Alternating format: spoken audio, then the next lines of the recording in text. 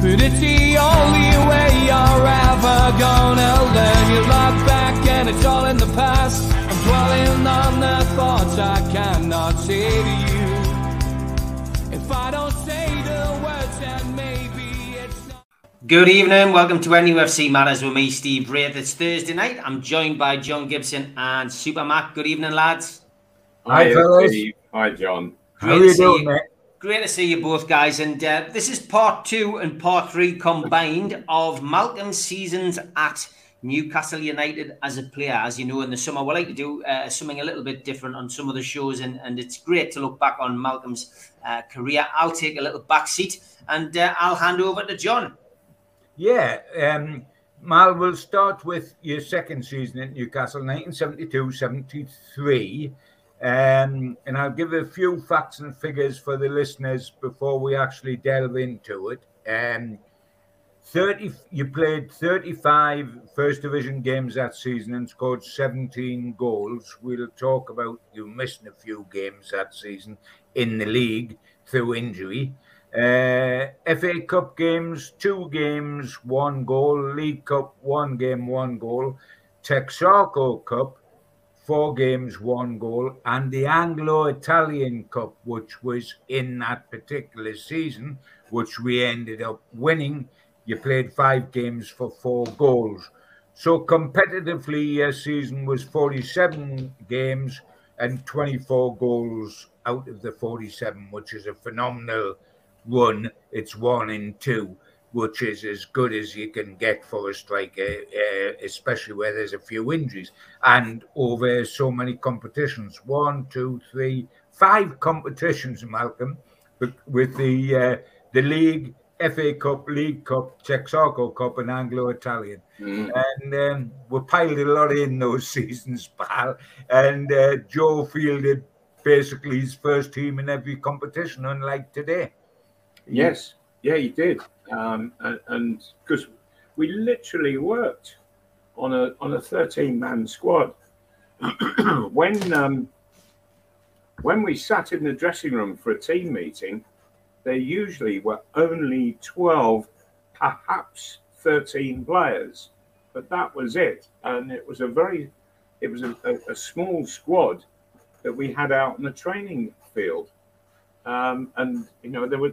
These days, good heavens above, they consider, you know, they do a list of 25 names, don't they?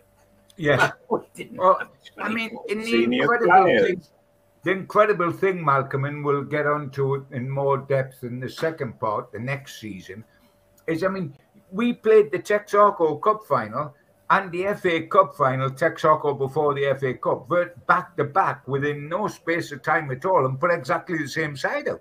We didn't spread the load and put some of the reserves out in the FA Cup and the League Cup, which sides do this season.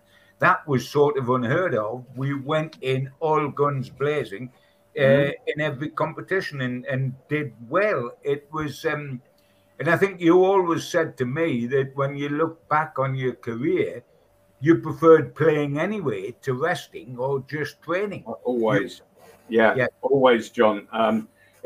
Even when it came to the close season, I got to a stage where I didn't feel that a long rest was going to do me any good. In fact, it would do quite the opposite, and that I wanted to keep my fitness up on a regular basis, and not take that summer dip, as it were, in fitness.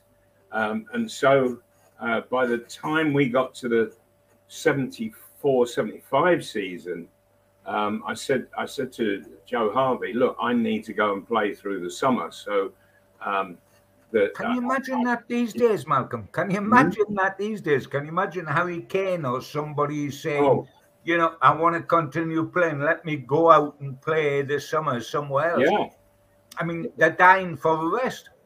Absolutely. But there were an awful lot of clubs happy to let their players go through the summer, and go to places like Australia, South Africa, and and to Sweden and I was going to say you I yourself. played in all three of those countries over 3 summers. I'd forgotten about Australia, but I certainly knew that while you were famously in South Africa when I did the call about Gordon Lee, you did go to Sweden as well, didn't you? Yes. I went to Sweden and I played for a side called Djurgården in Stockholm, in the capital, Stockholm, and they played in a really historic football stadium. It was built for the, I think it was I think it was built for the 1908 Olympics. Oh, right.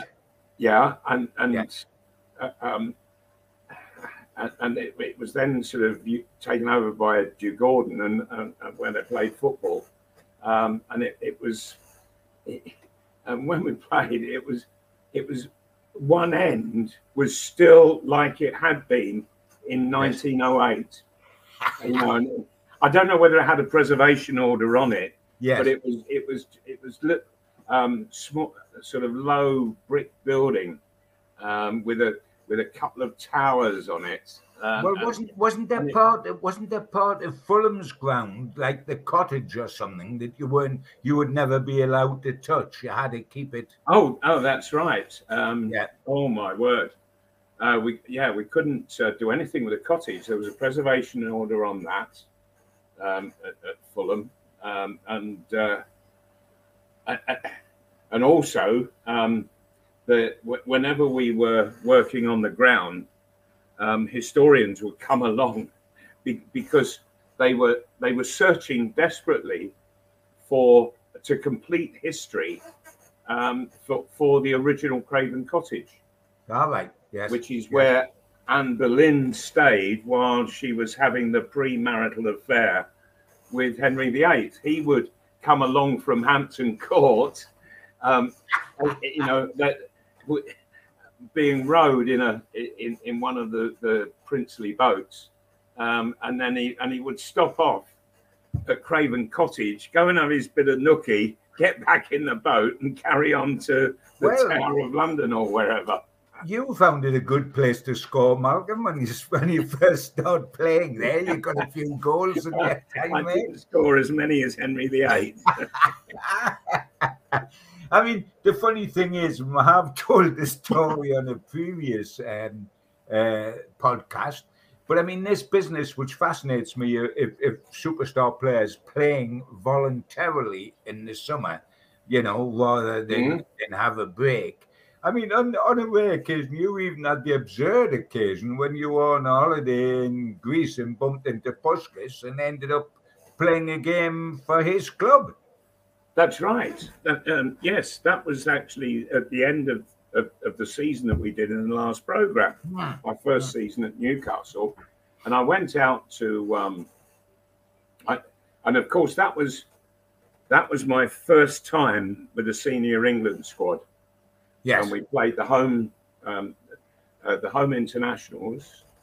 I played in the first two, was sub and came on against Scotland. And then we went away on tour to Eastern Europe, I believe, and returned. And then I took the family on holiday to Greece, and we were walking through Athens. Now, if you remember, John, that first season of mine, I finished second top goal scorer in the first division. The top goal scorer was Franny Lee of Man City. Oh, one penalty. And they had scored about 17 penalties. He kept falling down, and so did everybody else, didn't he? Yeah. So, and who was the first person I bumped into in Athens? Franny Lee. And did he collapse to the ground, Malcolm, in appeal? And but a bit later on, we went back to Athens again, and we were walking along the pavement, And I looked, and I thought, good heavens, I know that face. And it suddenly came to me, this was one of my great heroes from my childhood. Great heroes. And it was Ferenc Puskas. Mr. Blobby, as he was with that bill. Yes, yeah. And he at the time was managing Panathinaikos. Yes. And he stopped on the pavement, looked at me, and he said, I know you. You have just had an excellent season with your new club, Newcastle. He said, I'm very pleased to meet you. Called me Malcolm, and I called him Mr. Puskas. And he said, you know, I am manager of Panathinaikos. And I said, yes, I'm well aware. He said, well, our season is still going. He said, we have a friendly next week. He said, I want you to play. And I said, well, you'd have to ask Newcastle United about that. And so he phoned Joe Harvey up, and Joe was in such utter awe at being on the end of the phone with Ferenc Puskas. Well, he was a tidy old player, Malcolm, wasn't he? Literally, whatever you want, you can have. And so I played for Panathinaikos. He was a unique player, Malcolm, wasn't he? Absolute unique player, Puskas, without a shadow of doubt. I think he was. It's very arguable, but personally, I think he was probably the greatest player the world has known. I mean, he changed the world of football, Malcolm, yes, when he came with the Hungarians and went to Wembley and they scored 6 against England. That's right. Which was unheard of. And England were just completely mesmerised by the Hungarians in the way that they moved, the way they played, their position, and that was everything. And Puskas was right in the middle of it. Yep. Coming back to the season we're talking about, 72-73, Mal, we finished 9th. We were 5th for a long period during the second half of the season, during 1973. So we were going extremely well. From your point of view, having finished your first season going like a train and scoring all your goals, you started in the same vein. In the first 5 games of that season, you scored 4 goals. And in the first 10 games of that season, I'm talking about in the league, you had 9 goals. 9 goals from your first 10 games of that season, which included scoring a hat-trick at Coventry on September the 16th, 72, when we beat Coventry 3-0. You scored all 3 goals. And then you did your left knee at Leeds in the 69th minute. My record book tells we have been having a look. Yes. So 20 minutes from the end, you scored and we won the game 3-2. But you did your left knee. I know that because you came. Yeah, it was in a clash with Trevor Cherry, who signed for Leeds from Huddersfield, and it was just one of those where I turned and to volley a shot. I was outside the Leeds box, and Trevor Cherry just put his boot up, and I'm sure went, and my knee went round his knee. My lower leg went round his knee, and damaged all the ligaments on the outside of my legs. So I was stuck in plaster for a fortnight. It took about 4 weeks for it to heal beyond those 2 weeks. And it was always something that I felt was it was onerous on the player, and I think it was also dangerous to a degree. That I was going to ask you, Malcolm, did you feel that the injury was accidental? I'm only asking because it was Leeds. Yes, it was a clash. Because sometimes if you had clashes, Leeds had reputations, but not Trevor Cherry. Yeah, I was going to say, if we're talking Billy Bremner, or we're talking Norman Hunter, or we're talking Johnny Giles, or Giles, or even Sniffer Clark up front, Malcolm, he left his boot out an awful lot. Sniffer. I mean, he was a naughty centre forward. The whole team were basically capable of being naughty while they were capable of getting good. They could be very naughty. I was always surprised, Malcolm. What was your feeling? I was always surprised that people of the ability of Bremner and Giles, who could spray passes around in midfield, could be so nasty physically as well. For all their talent, both of them could be nasty. Yes, and Billy Bremner had got into all sorts of scrapes. He was sent off with Kevin Keegan at Wembley. Yes. In a cup final, and Johnny Giles was the worst. Yes, he would come so late. I can actually give you an instance at St James Park. Newcastle had a free kick it was about 25 yards out, and Terry Hibbett and I were on the ball, and I said to Hibby, I said, if you just roll it 2 feet, I said, I can curl this round into the corner. And so he rolled it, and I whacked it. It's gone round the wall, and it's hit the top of the bar, and it's gone up in the air, and it's gone quite a way up, and it's come down, and I saw the fella in the crowd jump up, catch the ball, and that's when Johnny Giles hit me with 6 studs right on the thigh. As late as that? Oh, it was it was almost next year. I was going to say if he'd been any later, it really was late, and that was Leeds United, in particular, Johnny Giles. It wasn't that, Malcolm, wasn't that why, when there was such a great side and they were winning the title and everything like that, they were unloved? Because unlike, say, Liverpool today or Manchester City today, they play their way to the title. Leeds were capable of playing beautifully, but they were capable of being reflective of Revy, I guess, the iron fist in the velvet glove. And a lot of fans didn't like them for that reason. John, I don't think it was an iron fist in a velvet glove. I think it was just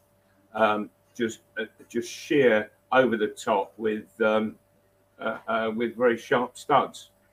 Yeah, as simple as that. Because they weren't like Malcolm, were they? They weren't they didn't take prisoners at all, and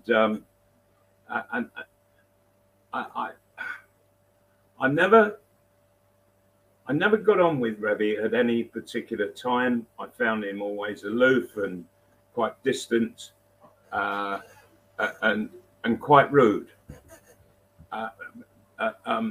But he certainly wasn't that to his own players. No, to others he was.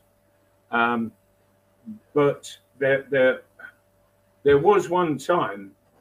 It was the last game of the season. Leeds United had just been beaten by Sunderland. The 73 in the cup final, FA Cup final, which was the end of this particular season, of course. And so they've been beaten in the cup final. They Derby had won. Derby were top of the table. Yes.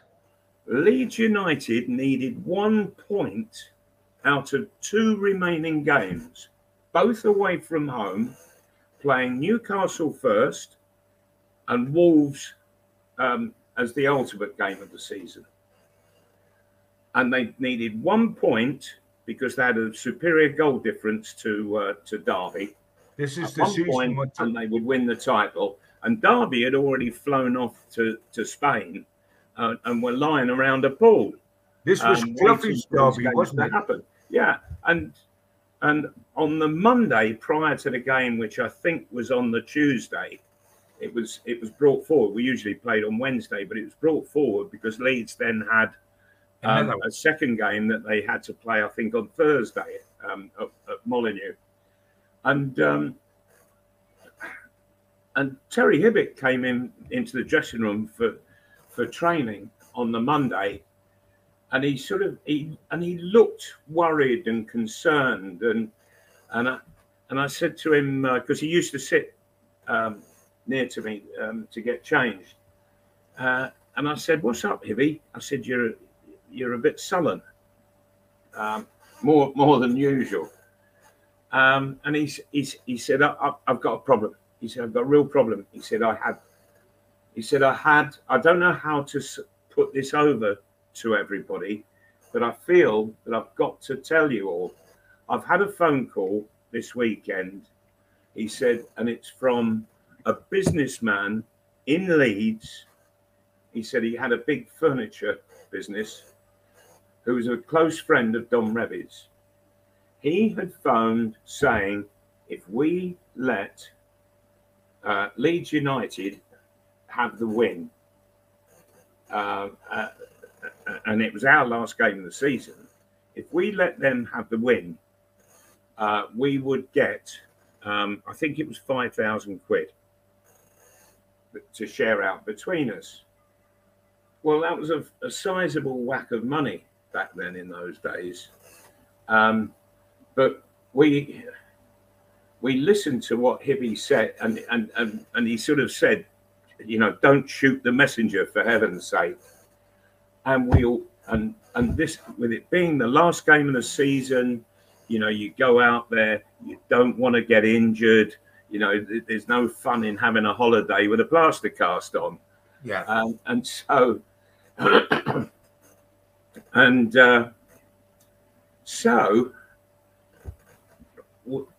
the reaction in the dressing room to Hibby telling us this was of absolute fury, of indignation. Everybody said, "They're trying to buy us." And so what Leeds did was get the opposite effect of what they wanted out of Newcastle. And we went out on that pitch and we just said, right, let's have the bastards. And we went for them. And I shall never forget Stuart Barraclough. He did a great little thing. I think it was David Craig who had gone down the right wing, and he had smashed a cross that was literally scudding across the ground. And Stuart Barraclough had made a run to the near post. And for all the world, he looked as if he was going to right foot it inside of his right foot and knock it towards the far post. And at the very last second, he jumped over it. And it came, and I came onto it, smacked it in the net. But Stuart Barraclough not only left it for me, who was in a better position, but he had wrong-footed everybody for me. And so I just smacked it first time into the corner, and that was the only goal of the game. And so Leeds lost that game. And there was no love lost between the two sides whatsoever over those 90 minutes. and 2 days later, what happened there was with Leeds travelling down to Molineux,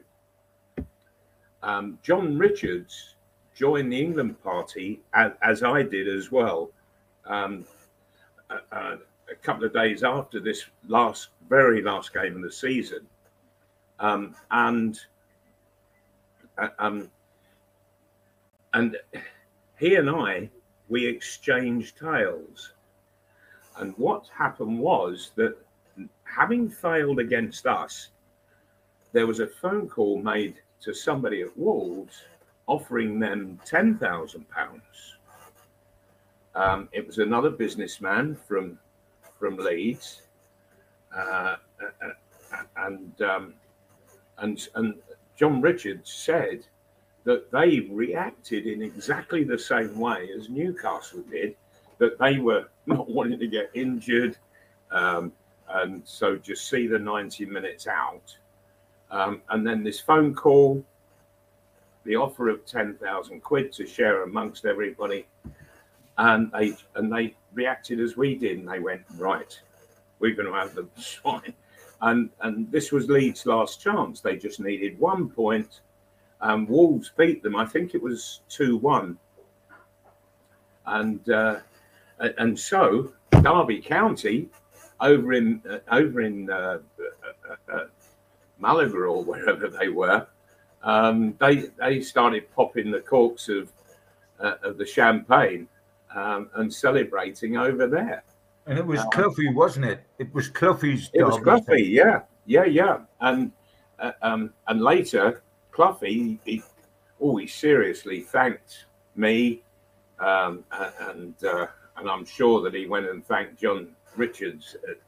I'm sure he would, as and when he was able to do so. And if you remember, Malcolm, when he was made manager of Leicester, of Leeds, manager of Leeds, which he only had 40 odd days or something.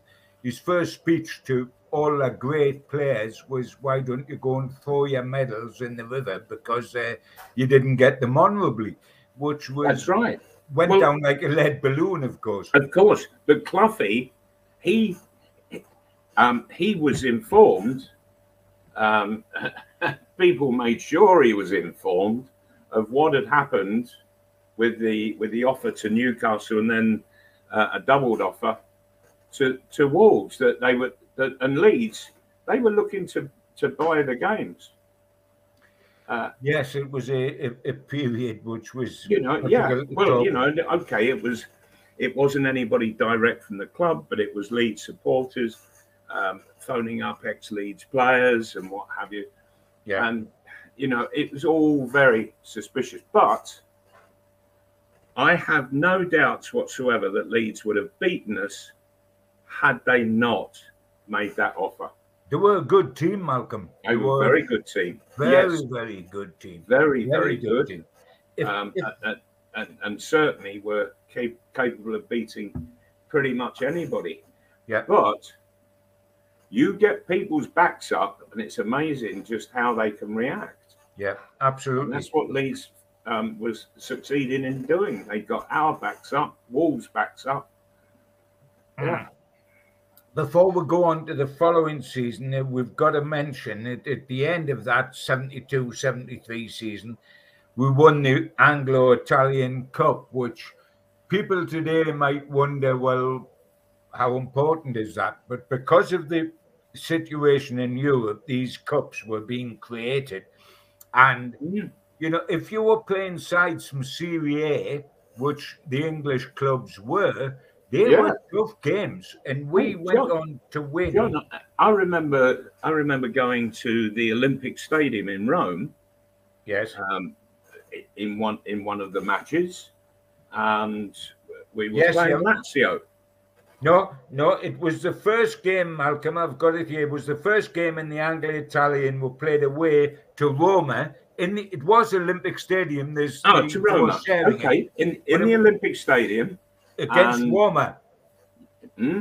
Against Roma, and we won 2-0. Right, it was Roma. Okay. And it was quite a learning curve, I have to say. There was the fellow was a very good centre half, but what he was doing was as the ball got to when the ball was played to me, and I was sort of getting myself set to control the ball, hold the centre half off. What he was doing was stepping off, and he would come suddenly charging over a couple of yards. And when the ball was 2 yards from me, just before it was coming into my space, he just booted me in the air. And he just kept doing it time and again. Jack Taylor was the referee. The World Cup final referee. Yes, yeah. World Cup final, yeah. And I said to Jack Taylor, because he let about 6 of these tackles where I was just booted up in the air, and he never gave a foul on each one. He was letting them go. And I went over to him and I said, what on earth do you think you're doing there? The most blatant fouls. I said, you can see what the fella's doing. He says, look, he says, look where we are. He says, we don't want to cause any trouble, do we? I said, that centre half's the one that's causing the trouble. And if you don't get it sorted out, I'll do it for myself. And he said, now, don't you go doing anything silly. Well, I said, he whacked me a couple of more times.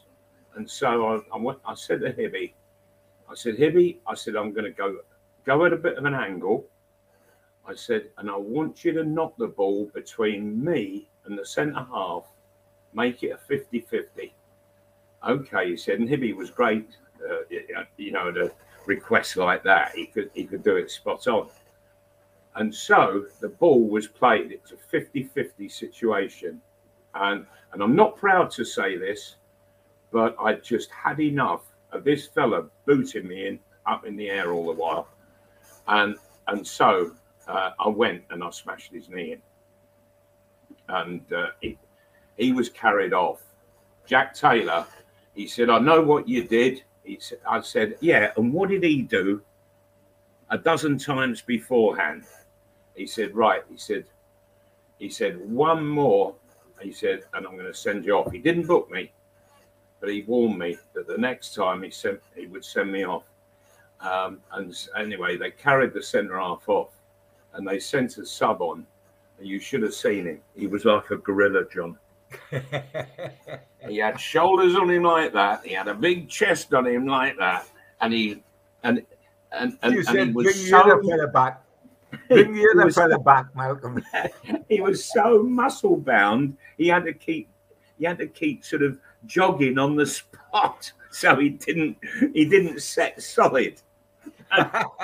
And he's just booted me up in the air, and I'm looking at Jack Taylor, and seriously, he just ignored every single tackle from behind that the Italians made. Anyway, while all this was going on, Stuart Barraclough nipped in and tucked a goal in, and I think John Tudor he got a one, yeah. And we finished up coming away from Roma, who were one of the top sides in Italy, and we had won 2-0. It was. I was going to say, if you win a cup by going to Roma and winning and then in the final, and we'll come to that in a minute, going to Fiorentina and winning, it's a serious competition. Fiorentina, yeah, which I missed. Competition. Yes. Oh, absolutely, John. It was a serious competition. I missed that. You missed the final? Yeah, because I was with the England squad. Correct. Yeah. Correct. I remember that because I was obviously travelling with us at the time, and I remember the Roma game and the crowd reaction to that. It just filling in what happened. You scored against Torino at home, and we beat them 5-1. And in the semi-final, we actually played Crystal Palace because you weren't necessarily going to get an Italian side all the way, because if they got knocked out, you would get a fellow English side, and we played Crystal Palace in the semi-final. And in the second leg, it was 2-leg. There was 0-0 down there.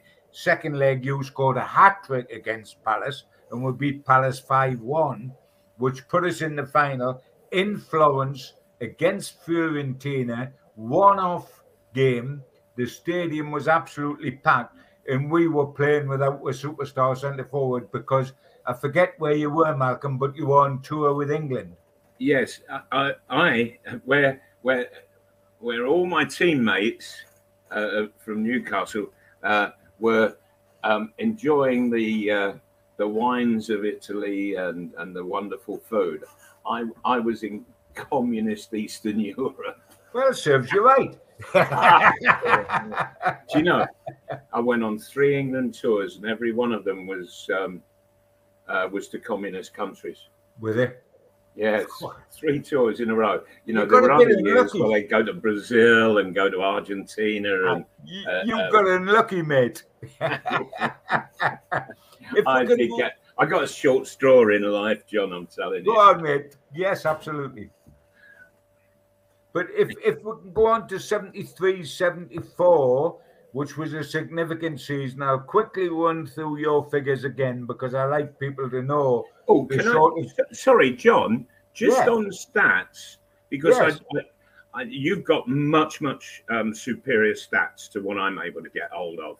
But what I did notice was, interestingly, that this season that we've just been talking about, 72-73, that was the best Newcastle United season of my 5 years there. Yes, it was. We finished 8th, I think, or was it 9th? It was our best league season. We had good results in knockouts, but that was the best league season. Sure, but there was one stat that really stuck out to me, and what it was that we only won 4 of 21 games away from home. Incredible. Not good enough. And if we had won another half a dozen or so, then you're doing a bit of serious challenge. But it was the away form, obviously, that was letting us down generally as a side. Yes. I mean, by 73, 74, in the league, you played 29 games only because of injuries, etc. You were never rested. Yeah, I had a cartilage operation, John. Yeah, if you were fit, you played. In those 29 games, you scored 15 goals, which is keeping up the average of 1 in 2. Yeah. As opposed to 2 for the whole of the season, which is what our current centre forward does. FA Cup, 10 games. FA Cup, and this is the season of going to the final. FA Cup, 10 games, 7 goals. League Cup, 2 games, 3 goals. Texaco Cup, 4 games, 3 goals. Competitively, that is 44 games and 28 goals, which is quite phenomenal. And what the pattern that was emerging for me, Malcolm, was it in lots of... Newcastle have always had a history in the past. It rather stopped with your team, actually. After your team, it rather stopped of being a cup team. In the 50s, Jackie Milburn always said, we might have won the league if we hadn't been a cup team. But going to Wembley, the drama of the day, everything centres around the centrepiece of the season's the FA Cup final. We loved all that. I.e., you can win the First Division Championship on a beach in Mallorca, but you win the FA Cup at Wembley with 100,000 people and millions on telly.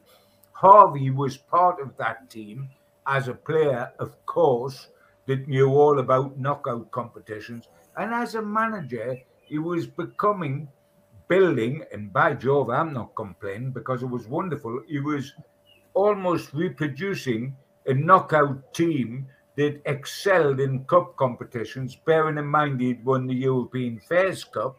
The season we've just talked about, he'd won the Anglo-Italian. In this season, 73-74, he got to the FA Cup final and won the Texaco Cup. So we were becoming, it wasn't a wonderful, but we were becoming knockout specialists.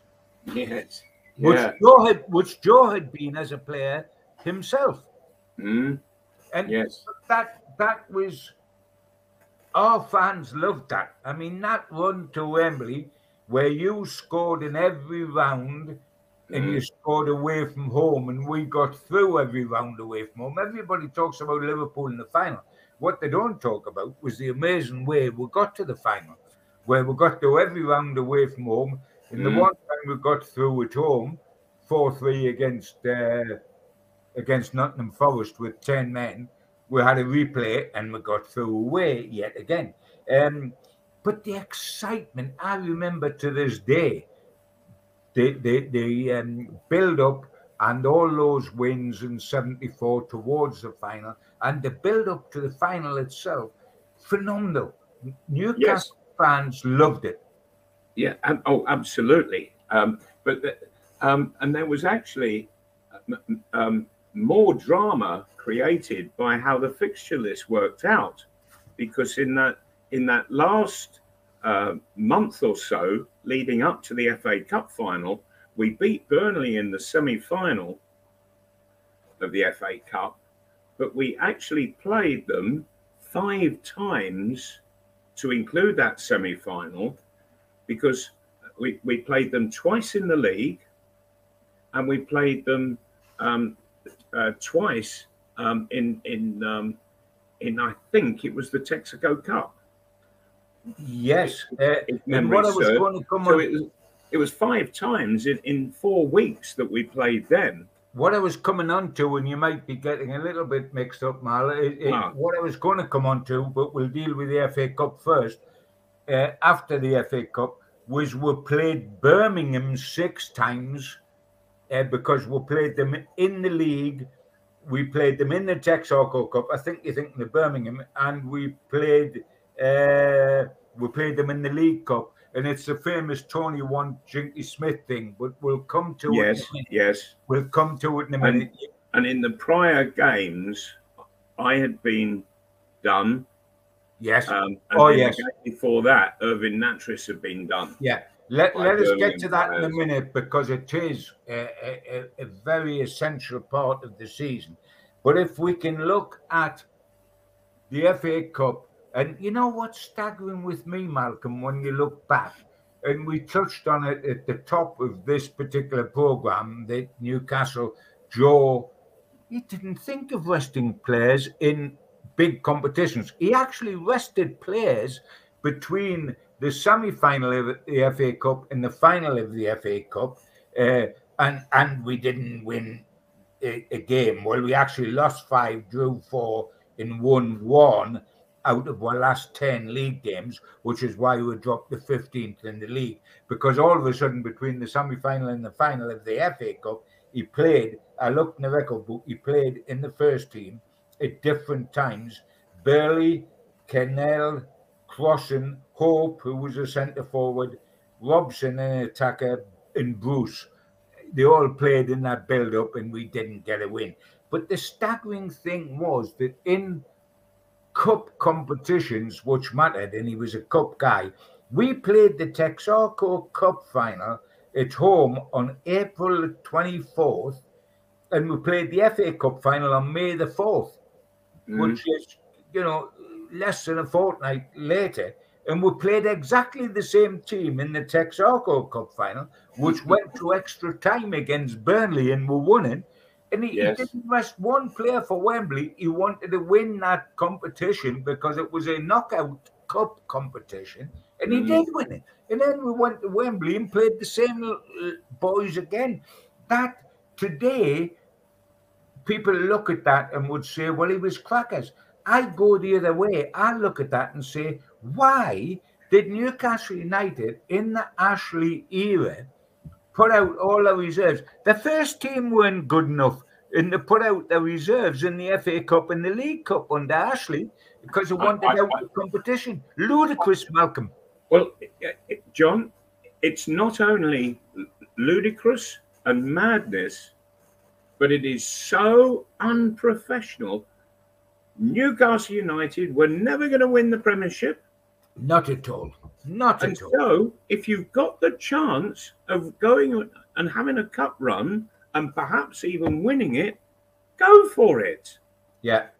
And this is where I could not, for the life of me, understand managers saying, "Oh, we're not interested in cups. We're only interested in the league." But you're never going to win it. You're finishing in the bottom half of the table all the while. In fact, under Ashley, Newcastle got relegated twice, and still they were playing reserve sides in the cup matches. The incredible thing, Malcolm, is that you are condemning, Ashley was condemning a generation of Newcastle fans, the young fans, to the fact that their club was never going to have the chance to win anything during his tenureship because we couldn't win the league and we weren't going to win the FA Cup and the League Cup because we were putting reserves out. Yes. It was absolutely... And yet Newcastle, if you go through history, were always seen as an FA Cup side. They were always, you know, Joe Harvey was brought up on them being an FA Cup side. You know, talk about waving the white flag before the war started. Yeah, absolutely. That's a brilliant way of putting it. That's exactly what we did. That's. Yeah. I mean, we have talked a lot in the past, so we needn't go over it kick by kick about Nottingham Forest and what happened with Newcastle. But the amazing thing was that year we start in the FA Cup. I'm talking about that season. We started off with bad results at home against very inferior sides. I think we're talking Hendon and Scunthorpe. And then we beat them away. You scored in all the rounds away from home because Forest ended up where we went to a neutral ground, Everton, and you got the winner in the third game against Forest, if you like. Yes. And of course, the semi-final was on neutral ground, so it was away also both sides. Prior to the Forest game, that was the 6th round, wasn't it? Yes. Yes.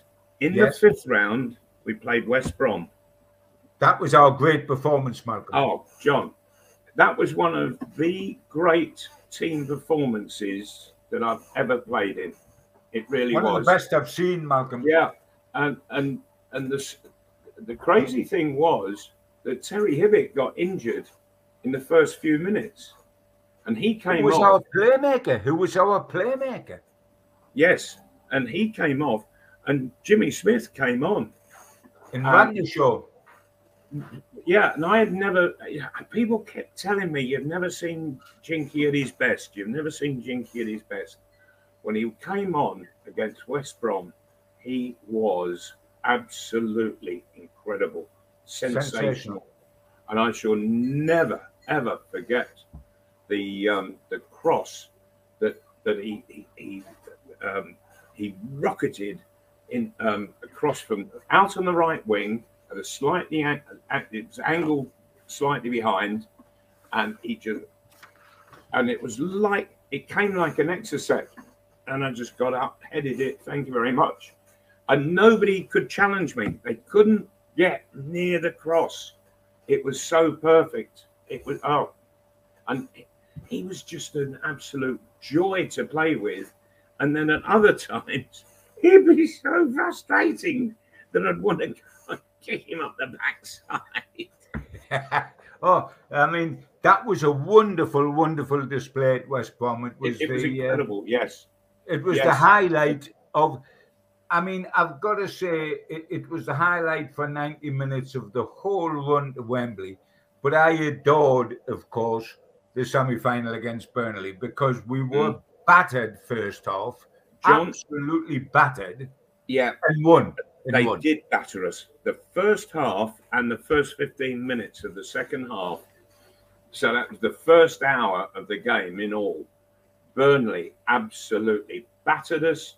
They were literally camped on the edge of our box. And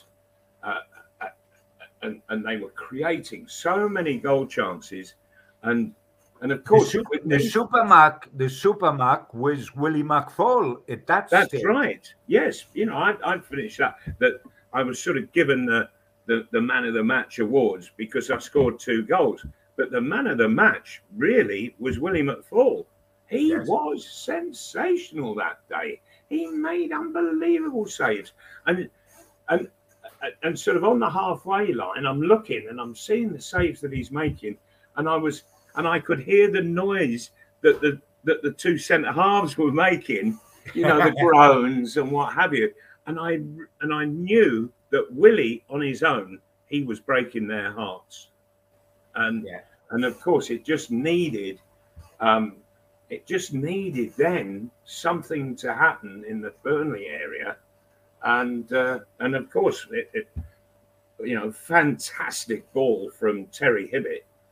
That set me up to to go and score the goal. But, you know, when you've got a chance like that, you have to take it. There is one thing I want to say about that, and that is that Terry, having knocked it, and the Burnley centre half, he had sort of ventured forward because Hibby actually hit it from just outside of our penalty area. You know, when you look at him, he's not 7 stone soaking wet, for heaven's sake. And Colin Waldron, the centre half, he sort of took the liberty of getting in front of me, thinking that he could intercept. But of course, Hibby, it was all timing, and he was such a magnificent striker of the ball that he has just sent this absolute excess of a pass, and Colin Waldron, thinking it's going to drop short, it didn't. It kept going, and I knew it would keep going. So I've just turned, and Hibby, having already played it, I'm well inside of my own half, and I've just turned and I'm away, and Colin Waldron is doing his best to catch up to me, and he literally just jumped on me back and got hold of me around the neck, and so I was running with him. I was literally piggybacking him. And trying to keep the ball under control. And of course, for those who weren't there, what happened was that he sort of started to slide down as I continued to run. He sort of slid down my body until he came off. And I think we've just seen a photograph where he's actually gone down. He's on the floor. Yeah. And I was off balance. But I got a shot in, which Alan Stevenson, the Burnley keeper, he parried with his hands in front, and it came back to me just to my right, and so I just took it a couple of yards and side-footed it and rolled it into the net, into an empty net. The thing was that the referee, his name was Gordon Hill. Gordon Hill. He was. I think he was a school headmaster from Leicester. After the game, I said to him, "There's a full crowd out there at Hillsborough." I said, "There's television cameras all over." I said, "And yet, you allowed a fellow to jump on my back for him just to cling on. You've watched me trying to stay up on my feet." I said, "Why didn't you take the easy option, blow your whistle and give a free kick? And then the situation's dead." He said, "Because," he said, "as a referee, I feel it's my duty to know and understand the people I'm refereeing. And if there was anybody who was going to stay on their feet and get a shot in, it was going to be you." And he said, "So I didn't give a free kick." And I thought, that has got to be one of the most brilliant bits of refereeing ever. And he's just explained it as well to me. Know your players, Malcolm. Know your players. Yeah, and I must absolutely. Say, because I was there on the day, as were thousands of Geordies who will be watching this and saying, "Yeah, I was there." You've definitely underplayed your 2 goals in talking about how well McFall did and Hibby's pass, etc., because they were not easy goals, man. There was a lot of work still to be done on both occasions, and the job was done done expertly. Yeah, mine. The person I haven't mentioned was, for the second goal, was Terry McDermott, and he hit an absolute belter of a goal to equal Terry Hibbett almost, to put me away for the second goal. Yeah, he could play a little bit as well. Oh, yeah, just a little bit. yeah, he could play a little bit. It was, absolutely superb passing. And of course, it just goes to show that, you know, Burnley were so much on top for an hour, but you just have to bide your time, and if you know, stay firm, stay tight, and do whatever you can to stop the other side from scoring, and wait for your chance to happen. And that was the classic example of suddenly turning a game. All in one pass and a shot. Can I mention, Malcolm, because we're running out of time, and we did say earlier in the programme, I would mention it, it was the matches with Birmingham rather than Burnley which produced, they were known at the time as the Brummie Bashers, I remember that ever so well, and we played them 6 times. One game was abandoned in the League Cup, so technically we played them 5 times, I guess, and we played them in the League, and we played them in the League Cup, and we played them in the Texaco Cup. And the reason for mentioning it was that the games, we almost played them back to back to back to back. Yeah. And any bad blood was going to carry over because you didn't have another 4 months before you saw them again. And it was the difficulty. In early December, we had played Birmingham. Irvin Nattrass was often 4 minutes. He'd been done by Tony One of their players. Yes. And then in the Texaco at our place, Tony One had his leg broken in 2 minutes by Jinky Smith. Right. You could go in the press box, Malcolm, which at that stage was at the back of the stand. Well, it was on the roof. Yes. Yes, absolutely. It was on top of the roof. Correct. I was up there because I had a plaster cast on my leg from the previous game against Birmingham, and they, after Irving, they did me. And you could hear the snap up there, couldn't you? You could hear the snap on one. Yes. On his leg, sitting up there. Yeah. Oh, and Jinky knew exactly what he was doing. Yes, no question. And, he was getting the fella back on behalf of Nat, both myself and Irvin Nattrass. And you. And there were awful games. But the referee never had the opportunity to send him off because Jinky did it right by the sideline and just walked straight off onto the track and headed for the tunnel. and the referee was sort of having to chase after him. Okay, you come here, I want to send you off. And we went on with 10 men to beat them 3-1. Yeah. But I mean, as I say, fabulous memories. We'd quickly become established in the image of Joe Harvey, I always felt, because, you know, the previous season we'd won the Anglo-Italian. This season we reached the FA Cup final, a wonderful achievement, and won the Texaco Cup. And Joe loved the enjoyment of knockout football, the excitement of knockout football. He'd been brought up at Newcastle under Stan Seymour with Mitchell, and there's the 2 guys having a fag. I see Uncle Joe. I see very few photographs of Uncle Joe without a fag in his hand, apart from when he was playing. The rest of the time, he seemed to be knee-deep in fag ash. What a lovely man, and what a great servant in Newcastle. But he loved the panache, didn't he? Yes. The panache, if going out in sudden thrust and parry, you either were triumphant or you were dead. In the league, almost seemed like the Grand National course with so many jumps, whereas you get a cup, it's 6 matches and you've got glory.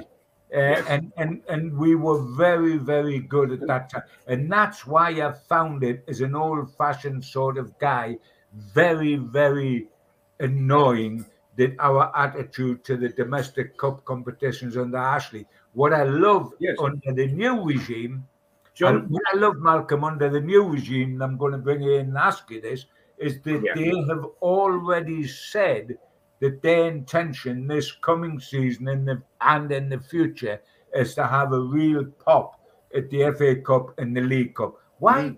because we ain't going to win the league. We might eventually under this lot in about 6 years' time. But we could win the FA Cup or the League Cup this coming season with the right draws. You must have a go, Malcolm, mustn't you? Oh, absolutely. Plus the fact, John, you win that competition and it takes you into Europe. Absolutely. You know, absolutely. For heaven's sake. I tell you what, Malcolm, if we win the FA Cup or the League Cup in the next 3 seasons, they can take Earl Grey off the top of Grey's monument and put Eddie Howe up there, because they'll know what it's like when they bring the cup back to St. James's Park and arrive in the central station. They'll say, God, is that what all the fuss has been about all these years? That'll be the dog's business. Let's have that, please. That'll do me in my old age, and I think it'll do all 3 of us. I think so. It would do all 3 of us. And I can see him sitting at Wembley when we win a trophy there and saying to himself, I knew I joined for some reason to support this club for the rest of my life, and this is what it was about. Yeah. And that's what we all want. Absolutely. Great stuff, lads. And a lot of people saying, where's Steve? Where's Steve? I'll just sit back and listen, just like everybody else on these shows. It's the right way to do it. It's the respectful way to do it. And it's just thoroughly enjoyable listening to those recollections from yesteryear and some great stories. I do have to give a quick shout out, as always, to our sponsors. Thanks to Spider Miner, the only cryptocurrency miner that can mine 5 different cryptocurrencies at the same time whilst using virtually no energy, and it's VPN protected. Buy yours now at www.miner.spidervpn.org. Thanks to Skips and Bins. Telephone 0800 25 45 25 3. Email inquiries at skipsandbins.com. Website www.skipsandbins.com. Easy, contract free and pay-as-you-go waste collection. Thanks to L&G Family Funeral Directors 01913897245, and to Garden Healing Dispensary, CBD hemp and cannabinoid specialists www.thegohd.com. Thanks to qtechshop.co.uk, the makers of pool tables and snooker tables in Wolves and Newcastle, and the guys who run our website, nufcmatters.com.